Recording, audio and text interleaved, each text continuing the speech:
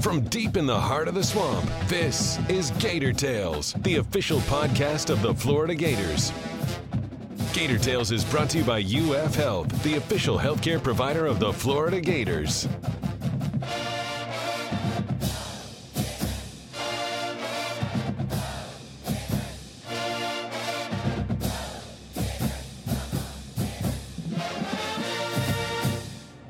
Welcome to Gator Tales. I'm your host, Adam Schick. Many experts believe the SEC is the strongest league in college basketball this year, and the Gators have faced three of the very best teams to open conference play. Now in an early 0-3 hole, Mike White's team is facing a critical stretch and hoping to make hay against some of the SEC's weaker squads. On today's show, we'll welcome FloridaGators.com senior writers Chris Harry and Scott Carter to discuss how men's hoops can turn the tide, big additions to Billy Napier's coaching staff, important decisions for the Gators secondary, a historic win for women's basketball, and the state of SEC football following Georgia's win over Alabama in the PAT. Then, gymnastics super senior Megan Skaggs joins us to share how she unexpectedly ended up in Gainesville, how the 2020 COVID shutdown changed her perspective on competing, and how she's using the new NIL rules to make a difference in the community. To get us underway, it's time for the Gator Roundtable presented by Pet Paradise. Are you the kind of fan that loves your team as much as your pet? Bring your pets to play where pet lovers and sports fans collide. Pet Paradise, the official pet care provider of the Florida Gators. Let's dig into this week's roundtable with FloridaGators.com senior writers Scott Carter and Chris Harry. And we'll start by talking basketball. And Chris, obviously, I think everyone wishes the story were better, but at the moment, Florida, tough start in an SEC that may very well be the best league in the country, but that's really no consolation to the Gators who, by chance of the Ole Miss postponement and the 3 games they've played, have played 3 of the better teams in the league, and they've been close. At times they've been very close, but just not quite enough. First against Auburn on the road, and then against LSU at home on Wednesday. Yeah, Adam, not just 3 of the best teams in the league. These are 3 of the best teams in the country. Tuesday night, Alabama and Auburn played a hell of a game. Some people watched that. That was a track meet in that game. I was obviously in Auburn Saturday for Florida's loss to the Tigers, and Florida played that game pretty damn well, and that is one hell of an environment, man. That what they've done there, what Bruce Pearl has created, that team that he has, that the arena that they're playing in, and their home court advantage. Jabari Smith, probably the number 1 pick in the NBA draft in 2022.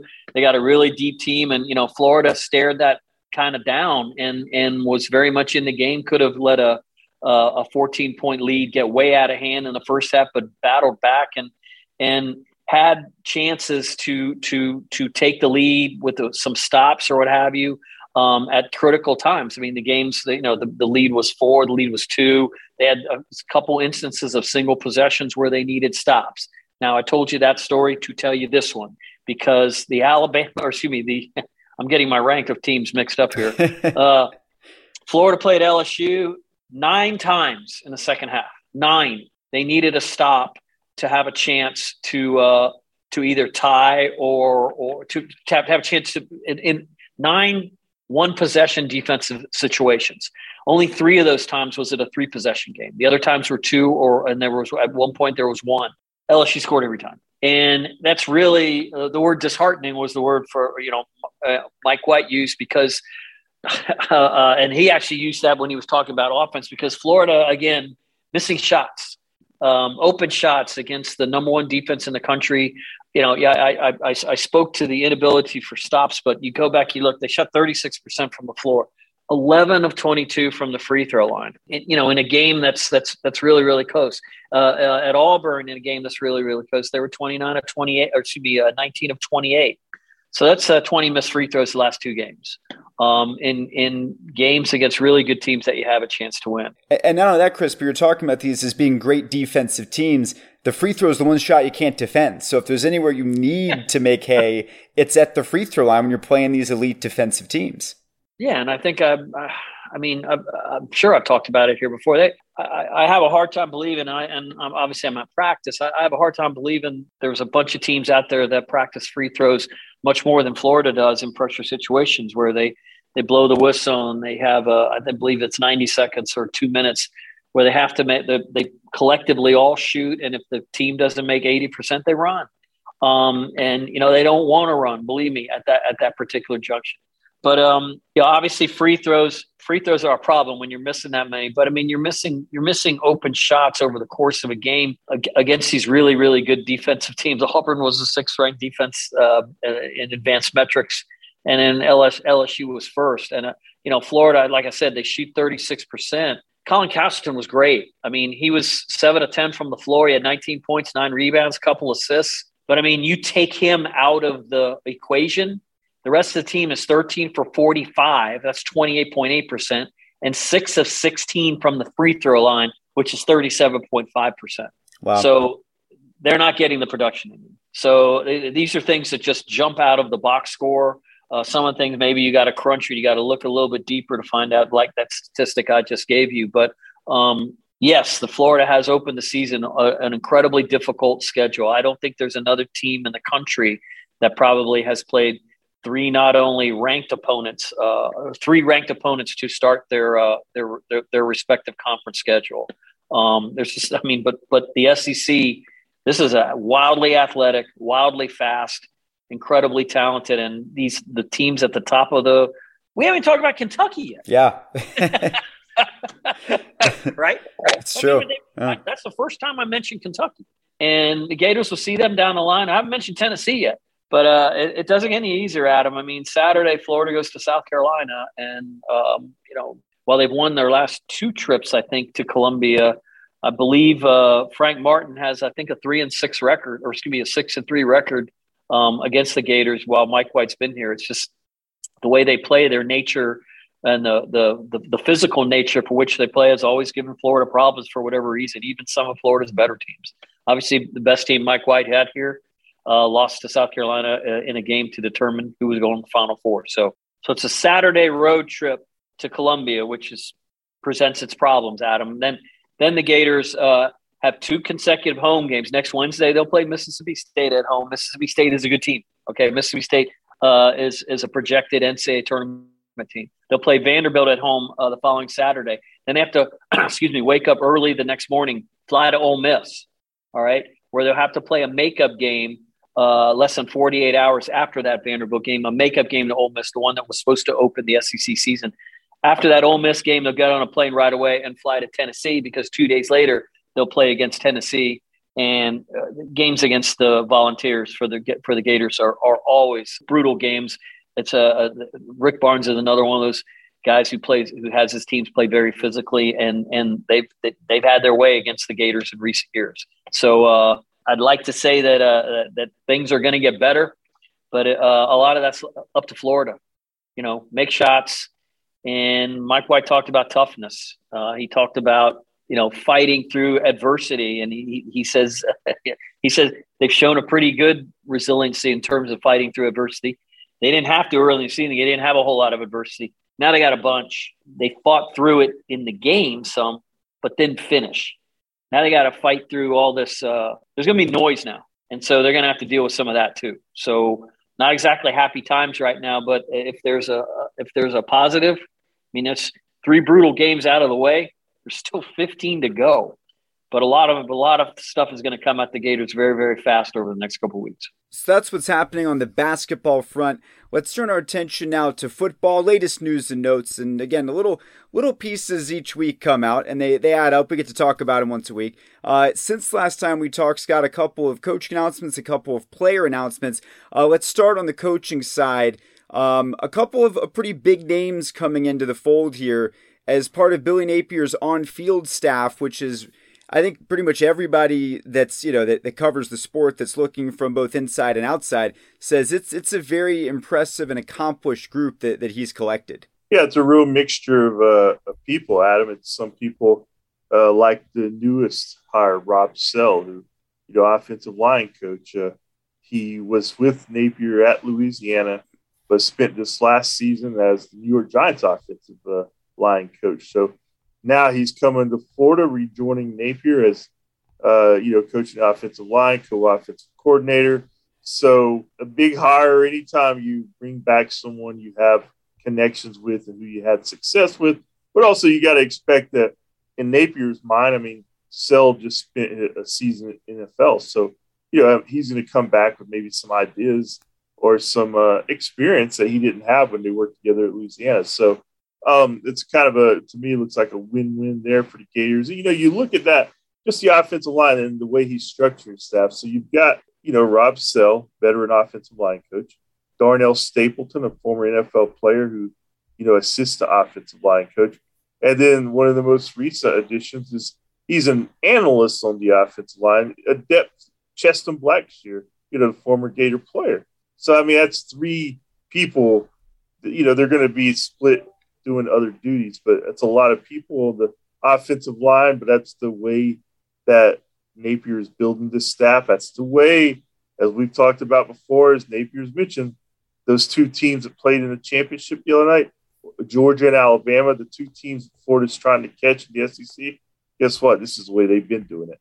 So we're just seeing some moves and alignments in the coaching staff that, reflect some of that. Of course, Napier, has his own touch. He'll have his own titles and stuff. So it's not going to, no school is exactly identical as the other, but you get the impression that they're building a pretty impressive staff in terms of experience and bodies. And another guy I don't think we mentioned here that's coming back, Mike Peterson, the former linebacker here at Florida, great player for Steve Spurrier's teams in the mid to late 90s. Then he went on to the NFL, 14-year career, very accomplished player. We see Mike come back here actually under the Will Muschamp regime, and he came back after his NFL career was over and worked in the weight room and got some experience, connected with Muschamp, who took him up to South Carolina, where he spent the last few years working with the linebackers. And now he's coming back as linebackers coach and I think alumni liaison. So, it's that combination that coaches look for in this modern era. You got a guy who's an accomplished player, who's got experience as a coach, but he's also got roots to your program.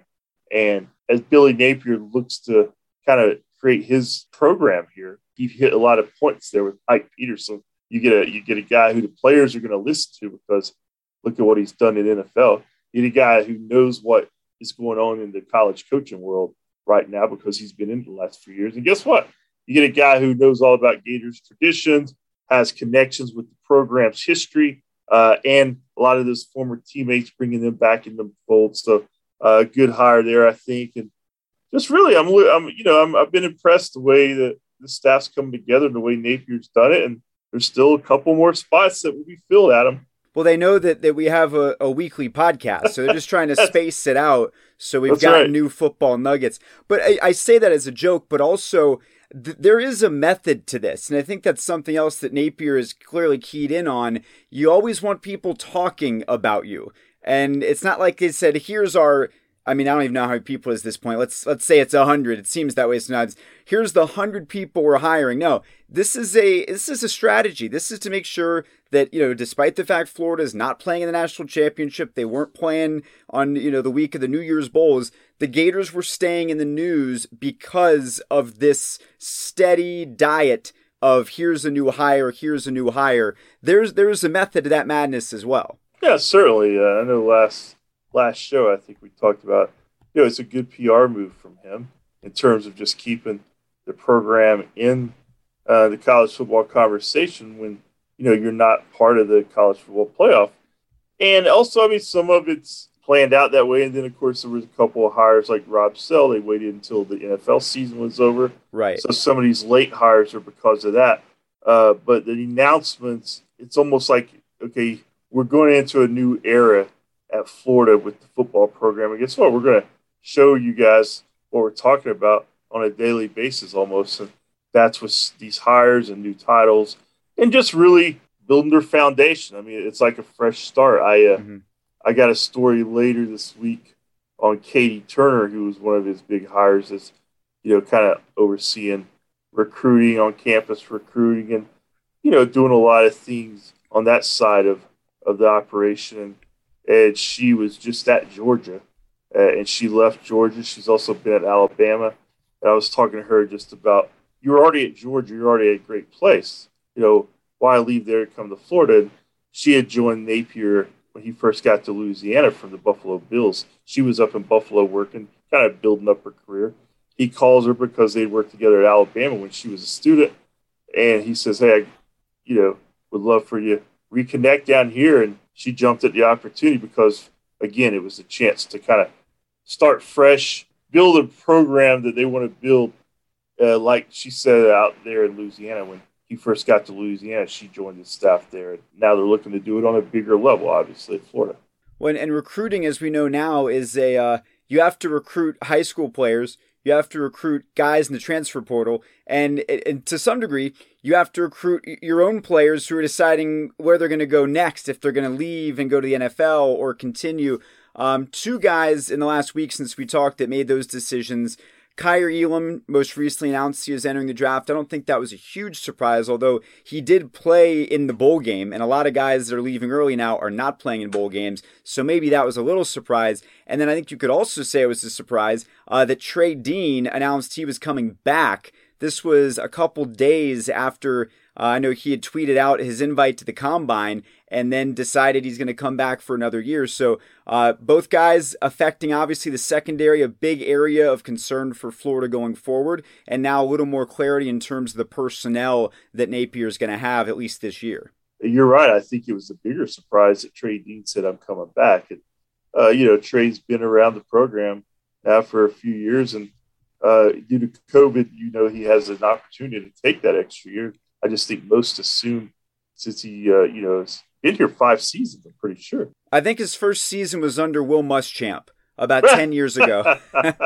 No, it's not that far, but he certainly came in under Jim McElwain in terms of being recruited. So he's been here, and I think Trey, if you look at what he's put out there over his career, he's had some moments, but I think he could certainly improve, and maybe for him it's a chance to get one more chance with a new coach and see if that maybe can help him get to where he wants to be. Maybe he was hearing some things about the NFL that, say, okay, I can go back and work on this stuff. So he hasn't spoken publicly about why he did what he did, but that's certainly a surprise that gives him, if nothing else, Adam, it gives him a veteran presence in the secondary, a guy who won't be surprised by anything. He won't be caught off guard. It's just a matter of, can he, show some improvement to be a leader back there to make some big plays, because they can use all that they can get. So, and then Kaiir Elam, I don't think it was a surprise really to anybody.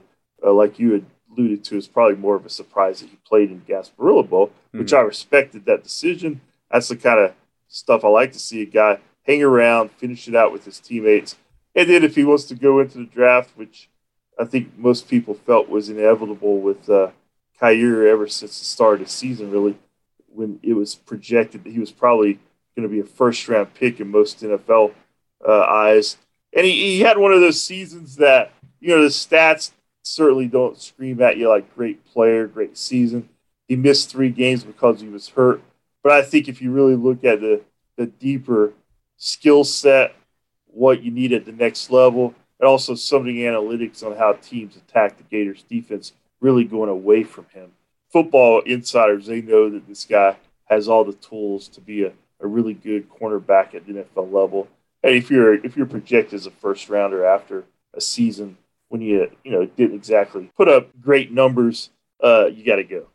Yeah, no, makes sense. Before we move on to our PAT, a quick note on women's basketball. We've pointed out a couple times this year when they've surprised people. First was when they beat Florida State. That was a surprise, and maybe even a bigger surprise. They went to Texas A&M this past week, overcame, I think it was a 17-point deficit, and won in overtime in College Station, which the program had never done before. So again, they're definitely playing better than people thought they would in this weird situation with Kelly Ray Finley as the interim coach. And they've shown that they can surprise people. They almost beat Georgia a few days earlier. So they've definitely shown that they can surprise people in the SEC. Yeah, I mean, this is so far, 15 games in or so. This is definitely, I think, the most competitive Florida team consistently that we've seen on the women's basketball side in a while. And, they started off with those back-to-back losses in the SEC, one of them at home against Georgia, as you reference, a game that they led most of the way. They really got away from them at the end because of turnovers. But then they had to rebound. A couple of factors working against them, really, going out on the road to Texas A&M. Gary Blair, the longtime coach out there, it's this kind of swan song, its final season. So there's a lot of hoopla around that. Georgia beat the Gators in their last game here at home. And then, of course, they were without Lavender Briggs, who, has an injury that she announced on social media. She's out for the rest of the season. So they're playing their first game without her. And they go out there and they get down by 17. And you're like, well, this is probably going to be just one of those tough road games, that tough situation. But it showed some fight. And, of course, Zippy Broughton scored 28 points. That always helps. So, yeah, from what I've seen, Adam, early on, it's just a team that they've got some good pieces there. If you saw any of the videos or anything on social media after the game, I mean, you could tell it meant something to them. They're spraying Kelly Ray Finley with water, the other assistant coaches, when they came into the locker room after the game. And that's one that, you can build on. And they know Lavender Briggs is not going to be there. So, they just got Zippy Broughton back, see how these pieces fit. But I just like some of the intangibles that they're showing early on. And, you got to give Kelly Ray Finley some credit here. I mean, it's an odd situation with what's going on, with the head coach previously, and then she takes over, right, before the season. And now it's kind of an interim basis. And what are they going to do after the season? You know what? All she can do is worry about in season and see what kind of stamp she can put on this team. And right now, I'm impressed where they are. I mean, let's face it, they're being talked about in a way that we haven't talked about them in a while, Adam. Yeah. And if they can stay competitive and win some more games like they did out at Texas A&M, you're looking at a team right now that they could easily, get back into the tournament for the first time in a while. And who knows how that will affect Kelly Ray's position down the road. But I think that would be a positive sign. If you're making a case for the job, that would be a good thing to put on the resume. I think it's safe to say. I would definitely think so. All right, let's turn our attention now to our PAT, and we've alluded to it here multiple times. It's obviously what everyone's talking about in the world of college football, and that is Georgia finally getting over that hump when it comes to Nick Saban, when it comes to Alabama taking the national championship. We've talked about this. I'm curious where you guys are. Because, and maybe I'm too deep in the forest, right? I can't see the trees up here in Atlanta, and I'm hearing all of the hype, and it's been talked about for so long. But I do wonder if what we saw Monday suggests that Georgia is becoming the new Alabama. The question is, for that to be true, you would also have to acknowledge that Nick Saban is maybe not going to be the top guy anymore. I guess what I'm asking is, are you ready to go out on that ledge just yet and consider that up until this year, he had never lost to one of his assistants, and then it happened twice. So first Jimbo Fisher did it during the regular season. That sort of broke the dam, and then Kirby Smart finally did it with Georgia to get him the national championship. But I don't know. From where I sat, especially some of the decisions that Saban made in that game, not taking the timeouts going into the half, and if you look at Saban throughout the season, maybe being a little bit softer than usual, I just wonder if the edge, if that intimidation factor he's held over so many people for so long is starting to wear off. And as that goes down and some of these barriers get broken, does that mean that we're heading toward a point of no return? Your thoughts? Well, I think it's a good little narrative right now, but I'm not putting too much stock in it, Adam. Nick Saban, let's face it, man. You say, okay, they lost to Jimbo Fisher. They got upset. Okay, that's cool. I mean, the biggest game of the year, they win the SEC championship after that, beating the same team in the second biggest game of the year they lost to. But one they were ahead of 19-18 late in the third quarter. And I don't know, but I think if we were talking to Nick Saban here, we gave him a little truth serum and said, hey, Nick, I mean, when you really look at your 2021 Alabama team, you guys play for a national title. Is this one of your most disappointing losses? Or I don't think he would think so at all. I think he would think, you know what, this was probably one of my least talented, or at least not, this was one of his weaker teams in his 15 seasons. Yeah, they struggled throughout the year in a lot of games that they usually didn't struggle in the past. Yeah, and they were still playing for the national championship. And they still led Georgia in the second half. That's true. So I think with what he has coming back, with what he's going to add and already has added for the future, I'm not going to write Nick Saban off until he says I quit or starts, coming out of a post-game press conference as a Batman costume or something. Then I'll write him off. But until then, to me, he's the best all-time. But on the flip side of that, I give Kirby Smart in Georgia a lot of credit because, I thought after they lost that national SEC championship game, I mean, you had to come back and win 2 huge games, and they did it. And they've been knocking at the door. This Georgia-Alabama rivalry, it's been going on for really 5-6 years now. Yeah, it's just that Georgia finally cracked it. But I look at it just as a great rivalry that's been one-sided. Now Georgia has a little bit of a advantage, obviously, but I will not be surprised at all if they go at it again next year and Alabama wins. So I'm not writing Nick Saban off until Nick Saban writes himself off.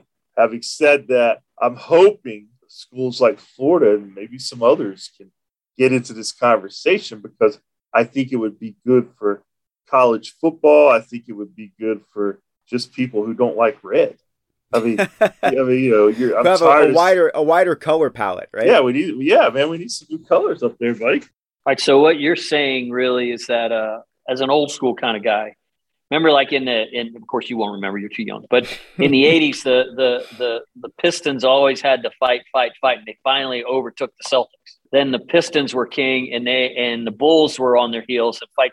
The Bulls finally overtook the Pistons. Mm-hmm. And I just remember those two teams were always trying to climb. There was always some team that had to overcome another team. So what you guys are saying is like Georgia has kind of knocked Alabama off the pedal. Scott's not saying it, but this is what you're posing is that's what I'm posing. Yes. Is this a case where Georgia has now unseated the Crimson Tide as the team in college football?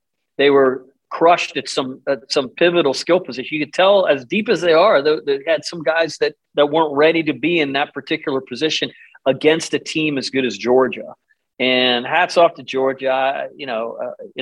Fans can say what they want to do. I mean, they got all over Flan Fleming for his routine on Instagram or whatever. But you got to say congratulations to Georgia. I think whether you hate them or not, you just got to respect what they've done and the program that Kirby Smart has built. And that was a game, man. That was a great game, a great defensive game. And there was so much talent on the field. I imagine they may even be doing statistics down the line about that game and how many of those guys are in the National Football League, say 5 years from now. Nick Saban's 70 years old. He doesn't seem to me to be even close to abdicating anything. And in fact, I would say, if anything, it's just going to make him more determined. I guarantee Kirby Smart's probably not saying, "Oh, we got them now. We got this. We're the Kings." We'll give. I don't think Nick Saban needs us to give him a pass or anything. But just let's not forget that it was just a couple weeks ago that Alabama beat the hell out of Georgia.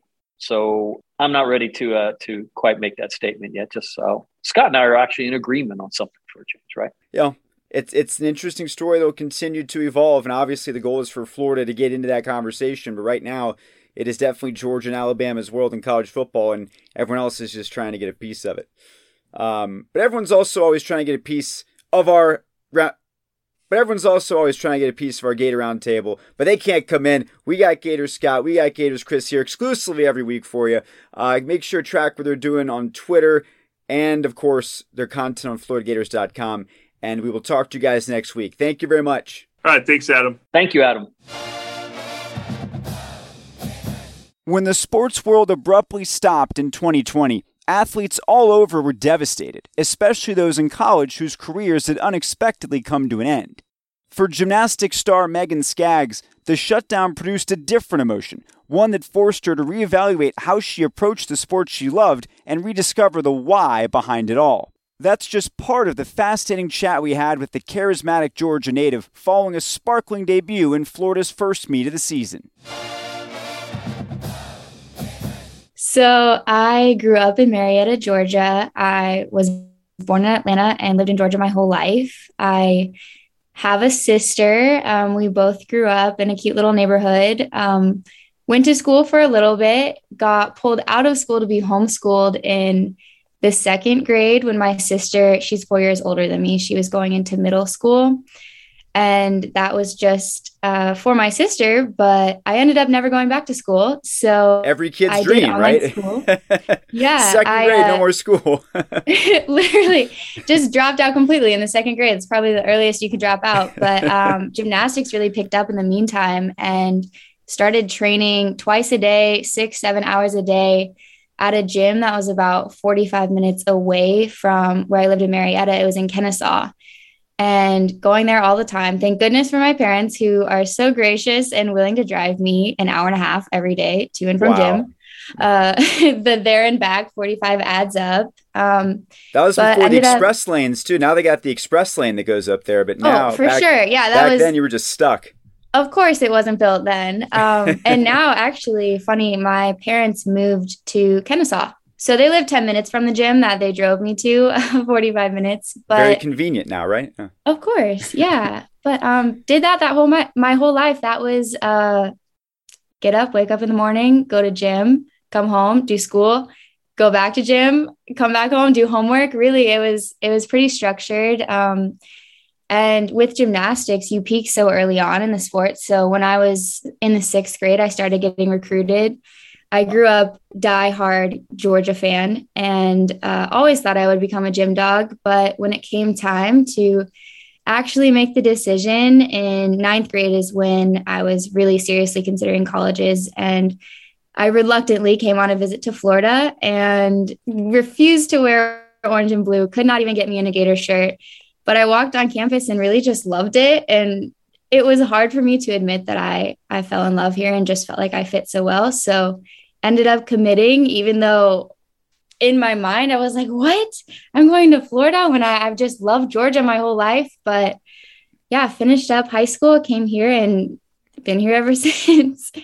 All right, so you fast forwarded through a lot of where I think the big formative moments happen. Mm-hmm. So most people don't just drop out of school and go do gymnastics, right? So what was it?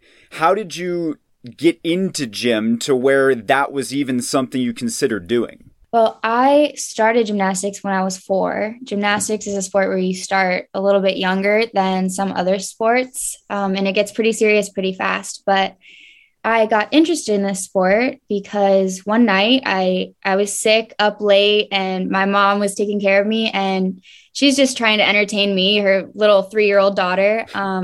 So she puts on the TV, and on TV at 3 a.m, the only thing that's on was like random shows, and she chose Cirque du Soleil, and I immediately was locked in and fell in love with the movement and the art of what I didn't know at the time was gymnastics. So I was begging her. I was like, what is that? Tell me what that is. I need to do that.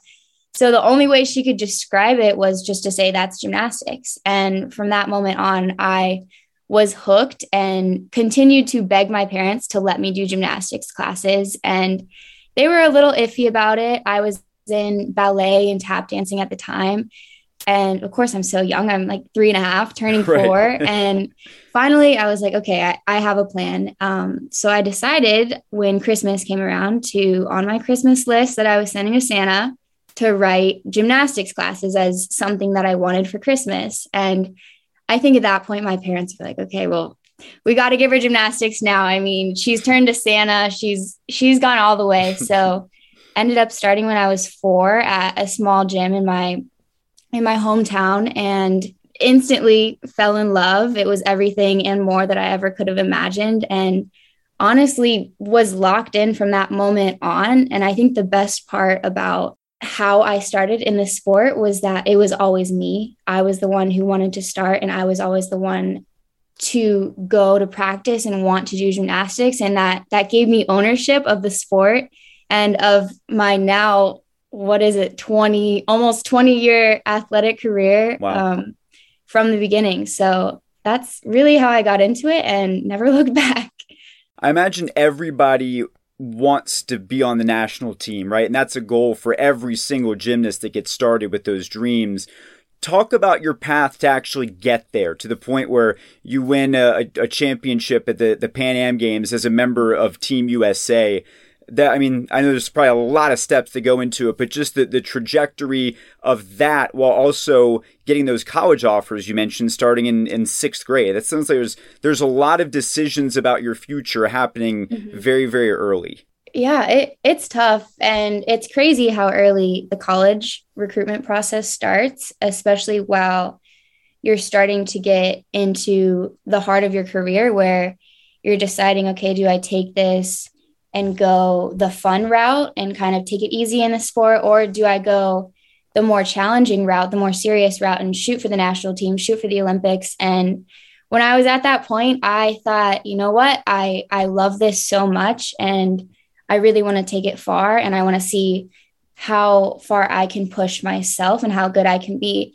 And that was always the goal, is just to be the best that I could be for myself. And thankfully, that did lead me into some really cool rooms with some of the best gymnasts out there. And I was able to make the national team, but it was a long process. I spent a lot of time being the worst of the best and being in those rooms with crazy good athletes, but not quite being good enough to make the team. I think it took me 4 years of attending national team camp and monthly going to Texas to train with incredible staff and learning from some really big names in the sport, but not quite hitting the mark yet. And eventually I did, and I ended up making my first assignment in Italy. So it was tough, and I'm sure every gymnast will tell you it's a tough, long process. But I'm really thankful to have been through it for everything that it taught me and the places that it's brought me to now.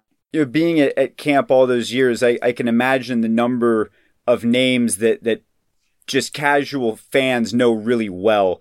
Who were some of the influences you had, some of the gymnasts you encountered on that national team journey that had an impact on you? Oh, so many. I have so many great, fun memories of camps and training with all kinds of faces, but just to name a few that have been in the college space: Maggie Nichols, Kyla Ross, Madison Koshin. Bridget Sloan and I didn't quite cross over. She was a little bit older than I, but I would have loved to attend a national team camp with her because she's so fun. But people on my team now too: Trinity, we crossed over; Lori Hernandez, Simone Biles. Like, everyone was there, and I was always in that room, which was very cool to be able to be in the same space with some of the most really talented and athletic people that I have ever met, and kind of fangirl with them. But yeah, I guess those are just a few. Yeah.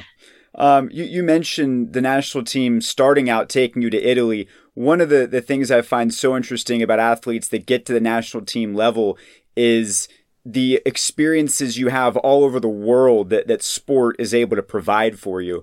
What are some of the most memorable experiences you've had around the world as a result of gymnastics? It's a good question. I think some of the most memorable and impactful experiences have happened since coming to University of Florida.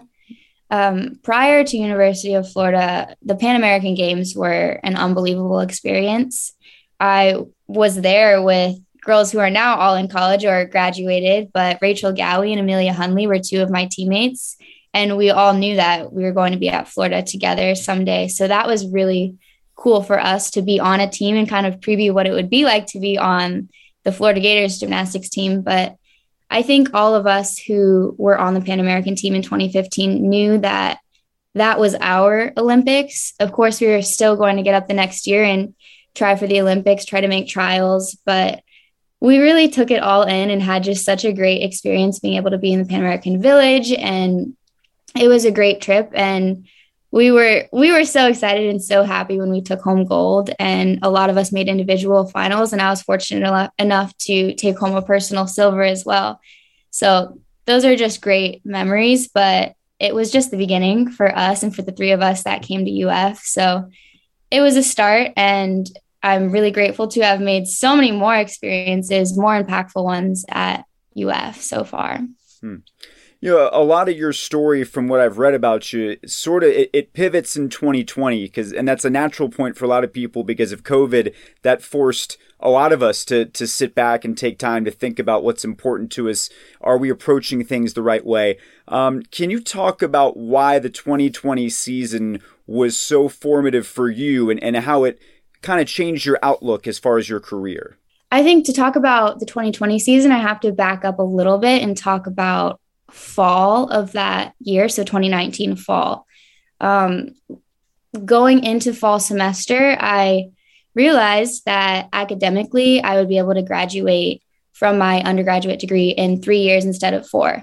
So in the 2019-2020 season, I was a junior, and I'm just finding out that, I can graduate and start a master's degree next year. So that kind of crunched together my junior and senior year academically. Mm-hmm. So I started taking 18 credits in the fall and also doing student athlete advisory committee, serving on the executive board and training, and of course, trying to keep myself healthy with ankle issues and little things that I had been recovering from the previous season.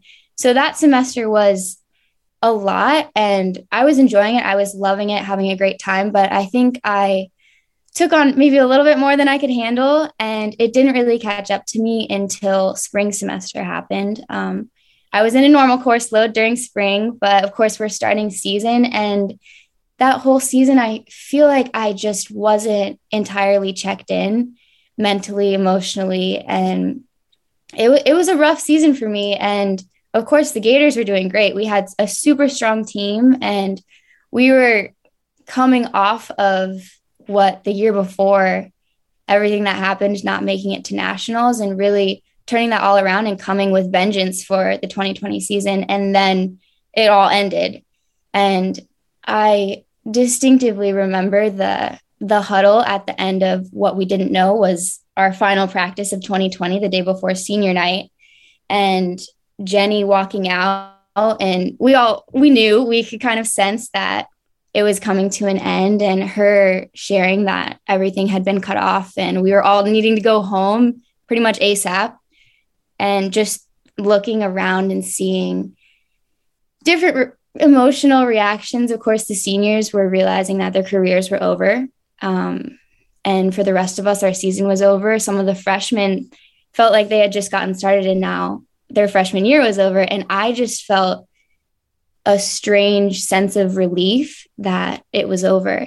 And I felt guilty for feeling that way, but I took note on that feeling that I had and went home the following week and really thought on why I was feeling relieved when this season of a sport that I love doing was over. I should be sad that I'm not going to get to do gymnastics the rest of the season. Right. But I was thankful to go home and spend some time with my family and really have time to reset and think. And I realized that I just wasn't in a healthy mental space, and I wasn't prioritizing the things that I needed to be healthy mentally, emotionally, physically, to be the best version of myself for life outside of gym and for life inside of the gym. So 2020, that's a long roundabout story to get to. Just summer of 2020 was such a reset leading into my senior year and really changed my perspective on how I approach academics, my normal day-to-day life, and athletics. And it made the 2021 season,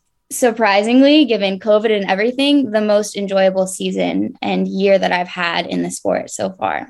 I know part of your mission also became the Tiny Bow Project, which might not mean a lot to people who don't know what it's about. So tell us what that's about and how that's been a part of the end of your journey here. So I was granted this 5th year. So I came back for my senior year, finished up that season, had a great year. And I'm so grateful that we were able to come back for our 5th year, the seniors that were supposed to graduate last year.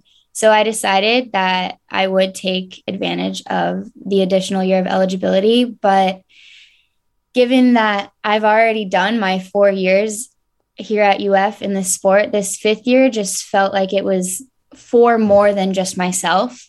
So this past summer, I spent some time brainstorming how I could use this additional gifted year to give back to those around me, to my community, and to the world, and really make it about more than just gymnastics.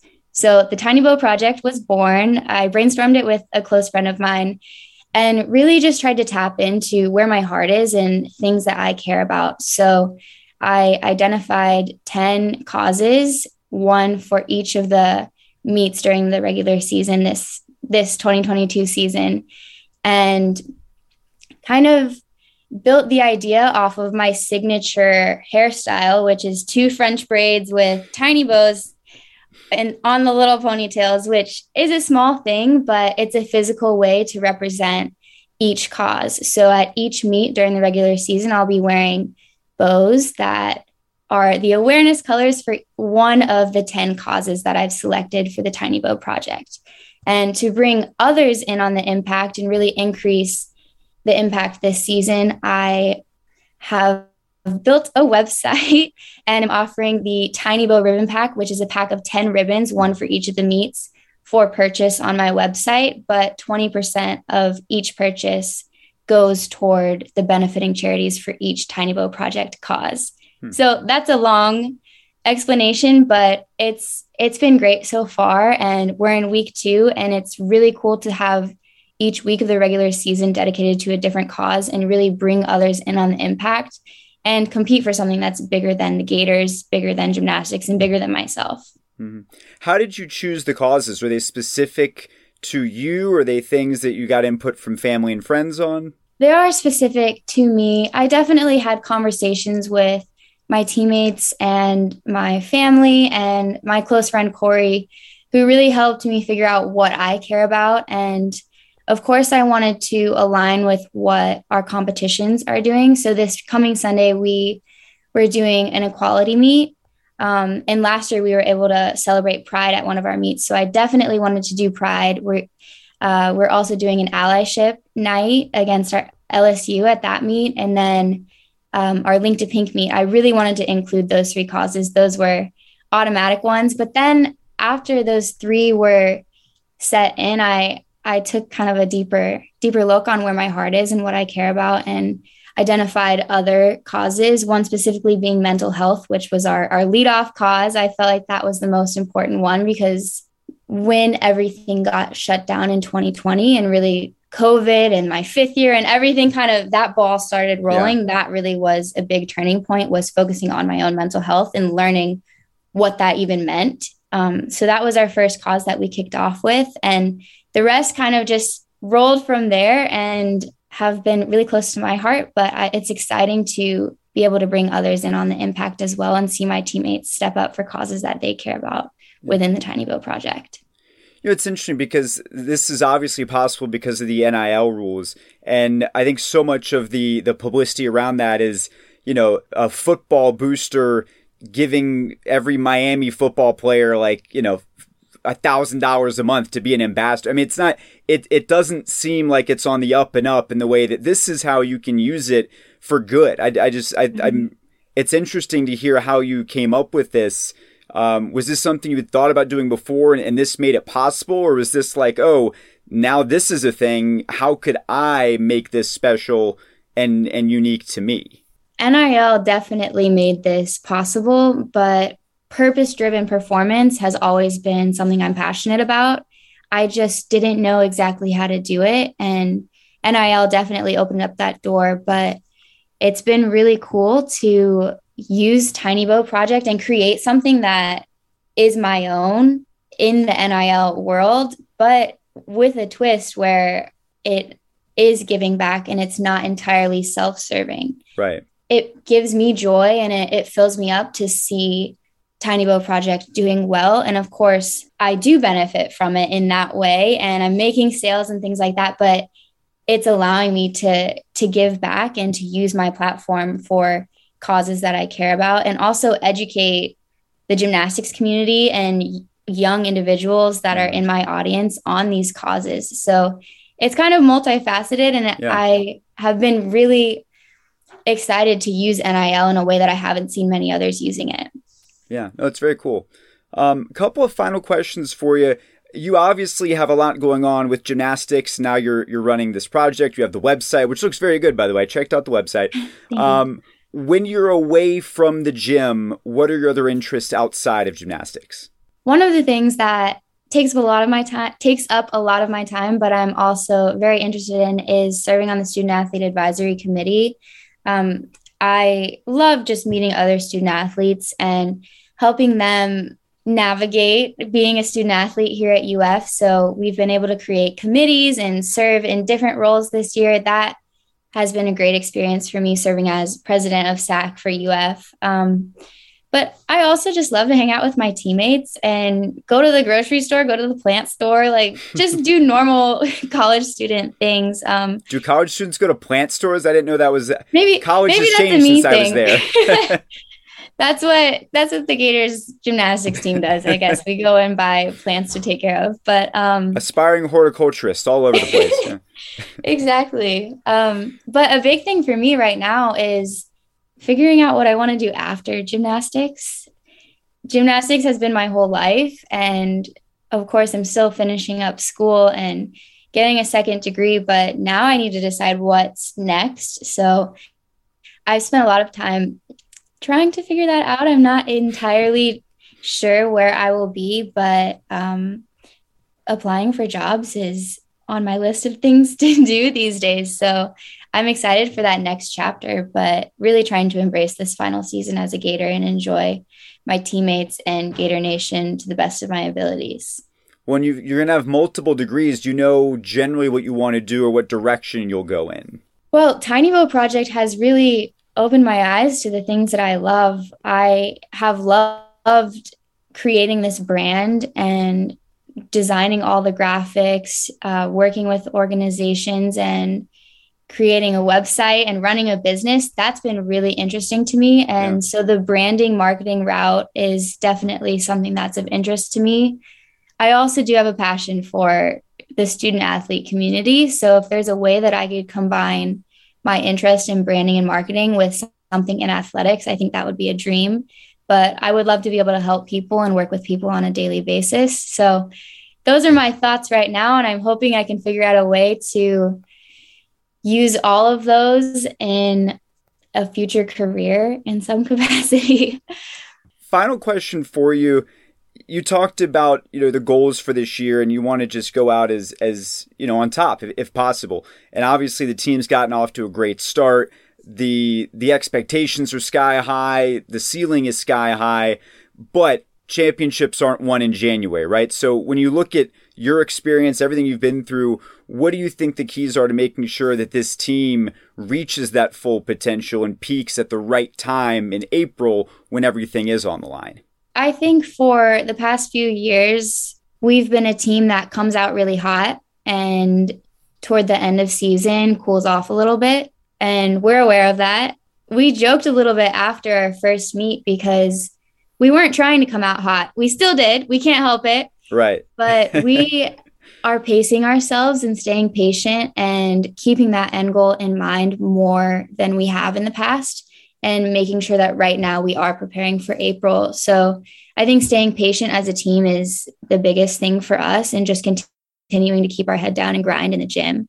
We haven't used all our players yet. We still have been resting a few. So it's really exciting to see that this past Friday at our first meet, we put up the score that we put up, but didn't even tap into our depth yet.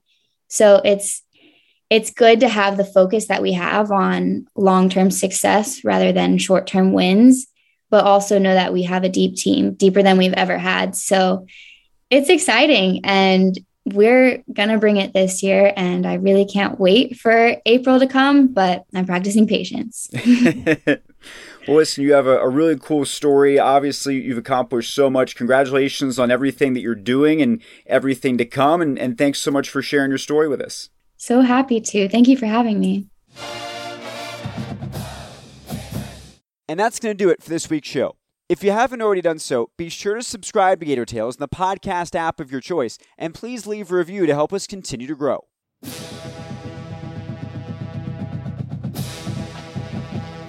Stay up to date on everything going on with the Orange and Blue at FloridaGators.com, and we'll be back next Thursday with an all-new episode. Until then, I'm Adam Schick. Please stay safe and go Gators.